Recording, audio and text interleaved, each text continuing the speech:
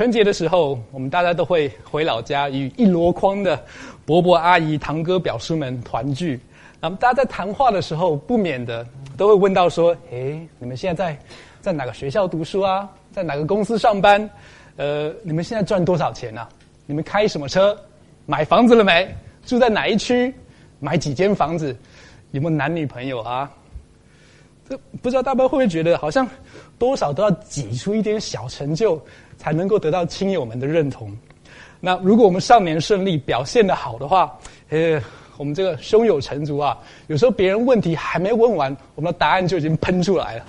那而且爸妈如果也会这样子，因为我们的成就长脸，他们走路都有风啊。可是如果我们上一年很普通，没有什么成就，平平淡淡的，我们总是希望说这谈话的话题能够停留在美国总统啊，或者是英国脱欧上面。如果真的不幸的被问到这些问题的时候，我们最怕听到的答案就是，是哦，你知道三姑妈她儿子现在可是人见人爱的高富帅了吗？我们其实最怕就是听到这种令人伤感情的问题。可是不知道大家有没有想过，如果我们需要有好的表现才能够得到亲友们的认同，那我们要有多少好的表现才能够得到神的认同？有多少的表现，多少的成就，才不会觉得说我们这一生都很平凡，都很普通？耶稣他说了一个比喻，让我们了解到怎样的成就才能够得到神的认同。耶稣说，有两个人到圣殿里面去祷告，去祷告的意思就是得到认同的意思。第一个是法利赛人，第二个是一位税吏。大家对法利赛人这个名词可能有点陌生啊。法利赛人是指在第一世纪的时候，他们有一群人在当时的社会里，他们有钱、有道德、很体面，到处都吃得开的一群人啊。在过年的时候，他们讲话是最大声的，基本上是一群三姑妈的儿子啊。当时的法利赛其实就等于现在的高富帅或者是白富美啊。如果你随便抓一个当时的小朋友说：“小朋友啊，你长大之后你要当什么样的人啊？”他们大概都会说：“我长大之后我要当一个高人一等的法利赛人。”我们来看看这个第一世纪的法利赛人他是怎么祷告的。他说：“神啊，我感谢你，我不像别人勒索、不义、奸淫，我也不像这个税吏。我一个礼拜进食2次，我一切的收入都奉献1/10。”哇，好一个高富帅！首先他先形容他自己没有别人坏，然后他说他自己的行为品正，他自己的行为品性有严格的要求。法利赛人的祷告真的是处处说明他都是高人一等的。而第二位仁兄去圣殿祷告的是一位税吏。第一世纪的人对税吏可谓是恨之入骨啊，并不是因为当时的人不喜欢缴税，而是因为税吏是两种坏人的合体。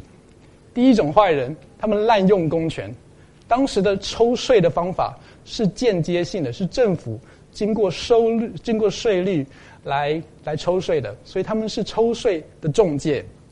如果一个人要缴税的话，他必须先缴给税吏，税吏再缴给政府。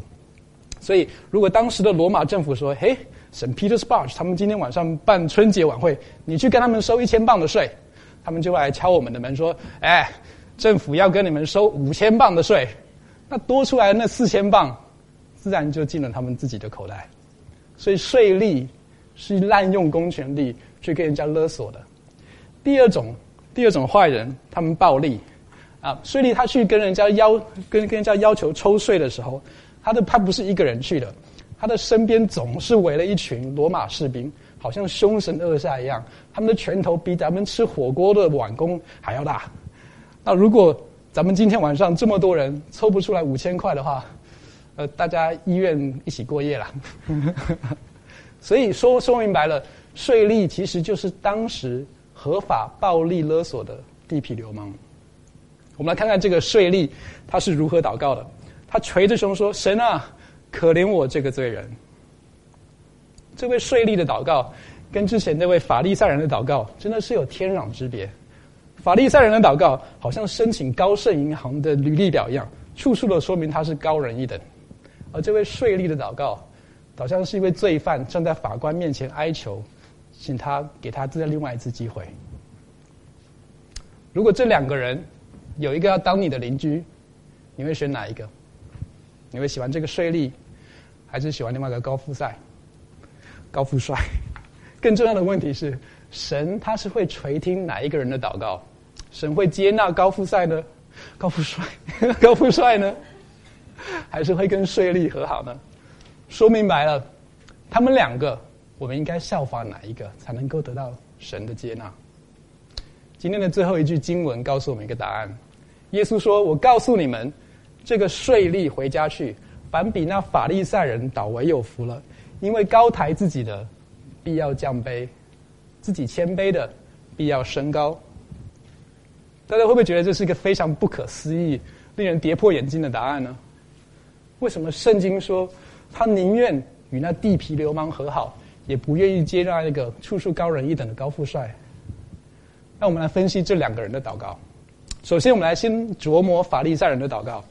我们发现法利赛人他在祷告的时候，他总是在轻视别人跟自吹自擂啊。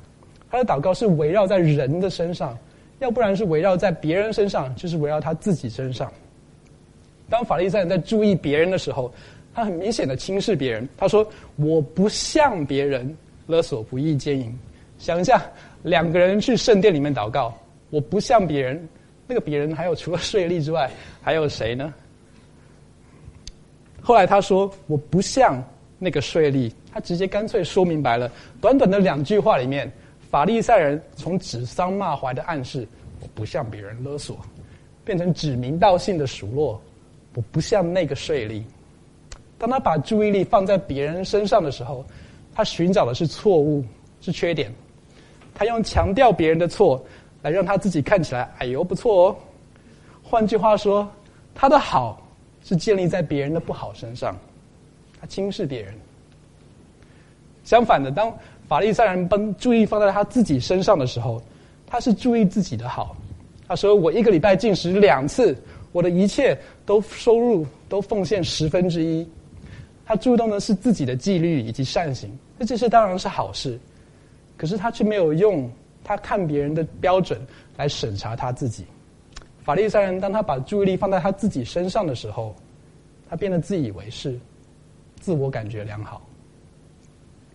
前一阵子王宝强跟他的妻子马蓉那边搞离婚，搞得整个互联网沸沸扬扬的，社交媒体进入超负荷状态，炸了窝了。只要上任何的中文网页，都看到吃瓜群众在那边数落马蓉，说他没有遵守承诺啦，见钱眼开啦，待人不诚实啊，欺负老实人。大家越说越觉得自己有理，好像跟马蓉比起来，我们都是一群道德模范生。但这是人比人的反应，这是法利赛人的反应。当我们听到这里的时候，是不是觉得说，其实圣经就嘛是教导伦理道德嘛，要我们自身审查，不要轻视别人，小心自我感觉良好。而我们自身审查后的第一个反应是什么呢？是不是说，我没有轻视别人，我不像那个法利赛人，或者是说，有时候我会轻视别人啊，那偶尔我会自我感觉良好，可是我没有像法利赛人这么差的地步。可是当我们说我们不像法利赛人的反应，那个反应正是人比人的反应。这样的反应是强调法利赛人的错，让我们自己也看起来哎呦不错。如果那是我们心里面第一个反应，其实我们很诚实、很坦白的面对一个事实，我们需要停止人与人之间的比较。圣经的教导是要我们有一个内心的转变。还记得小的时候，我们班上的同学的感情很不好，吵吵闹闹的，搞得学校都鸡犬不宁啊。后来我们老师受不了了，他对全班说：“小朋友啊，你们别忘了，当你们用1只手指头指着别人的时候，另外3只手指头是指着自己的。”我们全班听了老师那番话之后，每个人都深切感到自身的错误，马上做出改变。因为从那个时候开始，我们还是吵吵闹闹的，我们感情还是很不好。不过我们指人的时候都是这样子指啊，你看都是他的错啊，都是他的错啊。遇到特别情况的时候，还是2只手一起10只这样子，看，你看我有多生气，你有多猪头。想必这样大家都知道说，这样表面的改变是没有用的。圣经要我们改变，是有个内心里面真正的转变。那说到内心的改变，我们来看看第二个税吏他的祷告。从他的祷告，我们看出这个税吏他是真的有内心的转变。虽然税吏的祷告只有短短的9个字：“神啊，可怜我这个罪人。”可是很明显的，他说的不是人比人的祷告。他没有说：“我不像小强那个住在我家住在我家巷口那个强奸犯，吃软怕硬，只会欺负女人。而且我孝顺父母，每天我打2通电话跟我娘请安啊。还有我全家都热爱环保，在家严格执行垃圾回收。我女儿还是学校的环保小尖兵。”税吏没有胡扯这些人比人的事情，他只说了短短的9个字：“神啊，可怜我这个罪人。”他知道不论自己有多好，如果在完美的面前炫耀，在完美的神面前炫耀，那其实也只是关公面前耍大刀，自不量力。而且他祷告之前已经审查过他自己的内心了，知道神是看内心的，所有的坏事在神的面前都没办法隐瞒。所以这位税吏他有自知之明，他真的是有审查过内心的。在这样的情况之下，他能说的也真的只有那9个字：“神啊，可怜我这个罪人。”在这里我们看到法利赛人跟税吏他们有明显的差别。法利赛人的心是横向的人比人，而税吏的心是纵向的人比神。今晚在座的朋友，当我们用审查别人的标准来审查我们自己的时候，当我们停止人与人的比较，而开始人与神的比较的时候，其实我们很快发现，我们的内心也会开始有转变。到头来，我们真的只能说的，也就只有那9个字：“神啊，可怜我这个罪人。”之前我们在想说，为什么圣经会宁愿接受那个地痞流氓，也不愿意接受这个高人一等的高富帅？因为神看重的是内心，而不是外表。凡高抬自己的，必要降卑；凡自己谦卑的，必要升高。我家的小女儿前2天打破碗，后来我们清理完之后，我跟她聊聊这件事情。我很高兴她没有跟我说：“我才不像姐姐上完厕所都不冲马桶，我也不像爸爸你回家的时候脱了袜子到处都丢。我在学校考试100分，而且我还当选学校的环保小尖兵。”我很高兴她没说这些傻话。我更高兴的是说，她跟我说：“爸爸，对不起，我打破了碗，你可以原谅我吗？”这是我真的想要听的，这是真心的转变。当我们真心的跟神说：“神啊，可怜我这个罪人”的时候，神他是会原谅我们的，因为就连那个万恶不作的税吏，他也都原谅了。但是还有一个问题，神是如何可怜我们这些罪人的呢？神是如何让一些有罪的人变成没有罪呢？答案就是今天的第3个人，说那个比喻的耶稣。耶稣是从古至今唯一没有犯过罪的，他的一生完全达到神的要求，他是唯一可以站在圣殿里面望着神的面，而且很坦诚的说：“我不勒索，我不奸淫，我不自夸，我到处都得到神的标准。”他不是罪人，在神的眼里，耶稣是一个完美的人，自然的他也得到神的认可。耶稣是唯一一位神能够接纳的人。不但如此，耶稣的奉献也远远超过法利赛人的1/10。他将他从神那边应得的认可，甚至他的生命都完全的奉献给神。所以神有办法接纳所有像税吏一样求他怜悯的罪人。因为当我们说：“神啊，求你可怜我这个罪人”的时候，神可以用无罪的耶稣来代替我们这群有罪的人，把我们的罪给了耶稣，把耶稣的认可给了我们。因为相信耶稣代替我们，让原本有罪的人变成没有罪的人。因为相信耶稣代替我们，我们这群本来不能被神认可的人，现在反而被神认可了。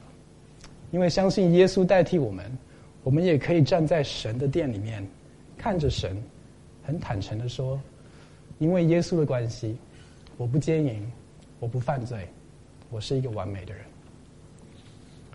在座的朋友们，不论我们有多高富帅或者是白富美，跟完美的耶稣比起来，我们只能当那个税吏。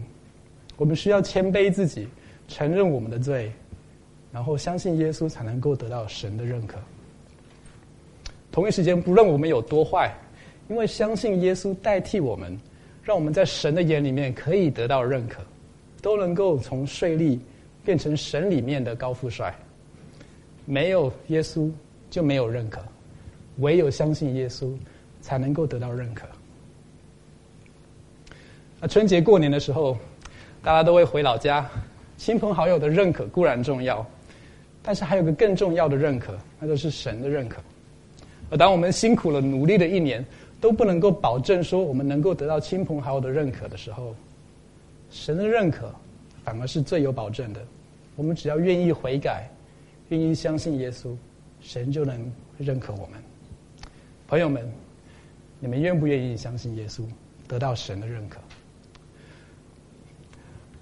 好，我的短讲在这边我想大家可能会有一些疑问，所以在这个时候，我想请我们的一位朋友来分享一下他自己的亲身经历。这位朋友他叫做 Helen， 她是我们教会的姐妹。好，开了吗？那个麦。Good。大家好。Great 拿近一点。OK Great。好 ，Helen， 这位大家这个是 Helen。Helen， 你可以先做一个自我介绍吗？大家好，我叫 Helen， 中文名字是甄凯琳。我是从香港来的，在英国已经待了10年了。在伦敦有2年多，在这个教会也来了2年。OK。那 Helen， 你是在哪里念大学的？你念的是什么？那你现在在做什么工作？我在大学读的是医学，论理的部分在剑桥大学学的，然后现在就在伦敦做实习的方面的学习。今年7月应该会毕业的，然后8月就会当医生了。希望你今年毕业。先要考完试。先要考试。所以你是医学院的，而且是剑桥大学的医学院的。现在那么年轻就有很多的成就。我觉得大家都有个问题啊，就是你们在新年的时候，你跟你的亲友是在说什么话？其实我很多年没有回家过新年了，因为这里的假期没有新年嘛。但是如果我暑假的时候回家见到亲友的话，他们会第一个会说的又高又胖了，然后就会问一下在做什么呀，在读什么呀？这比较小的时候会说你中学读什么科呀？要去哪里读大学啊？都是你刚才说的会问的事情。OK， 好，我想问就是，既然你的成绩很好，就是一个学霸，那你是在什么情况之下，会真心的对神说：“神啊，请你可怜我这个罪人。”其实我在剑桥大学的时候开始，见到很多不同的基督徒，然后自己就会想，其实这个宗教是什么意思？然后我就跟着去教会，自己听一下，就是听一下他们说什么。如果他们说的是废话，我就回家算了。然后听着看着福音，看着约翰福音里面的说的耶稣是一个怎么样的人。因为有圣诞节的时候，我都知道有这个耶稣的人，基督教的人会相信这个耶稣来了这个世界，但是他来的原因是什么？只是一个很好的老师吗？只是教导我们要做一个好人吗？或者是什么？只是我自己看圣经的时候，看福音里面描述的耶稣，他来是说自己是谁？他说他自己是神的儿子，来是为了救赎我们。那怎么救赎呢？他就是离开了他在神旁边的位置，来了这个地球，被这里的人唾骂，抛弃，然后为我们在十字架上牺牲他自己的生命，然后复活了，才因为做了这件事，我们才可以有机会可以和神的关系和好。就是因为神这样特意的来这个世界而救我们，我才发现其实不是我一直在探索神是谁，而是神一直在找我。然后我就相信这个是真的，然后就相信耶稣是我的救主，把我的生命给他。听起来就是你其实花了蛮多的一段时间去看圣经，去认识耶稣，你才知道说圣经到底是在写什么。那如果我们有在座的朋友，他们想要认识耶稣知道一些关于基督教的事情，那你有什么意见？我觉得圣经是最可靠的，可以知道耶稣是谁的来源。不论其他人给你说耶稣多好，或者Ray 说的短讲有多搞笑，多好，对，都是你自己跟神的关系，要你自己去看耶稣是谁，对你有什么的影响，对你有什么的意义。所以我会建议，如果没有不认识耶稣的人，去拿一本福音自己看，给你自己看，就算是一个小故事或者什么，如果你觉得是一个小故事都好，不要错过这个认识耶稣的机会。好，谢谢。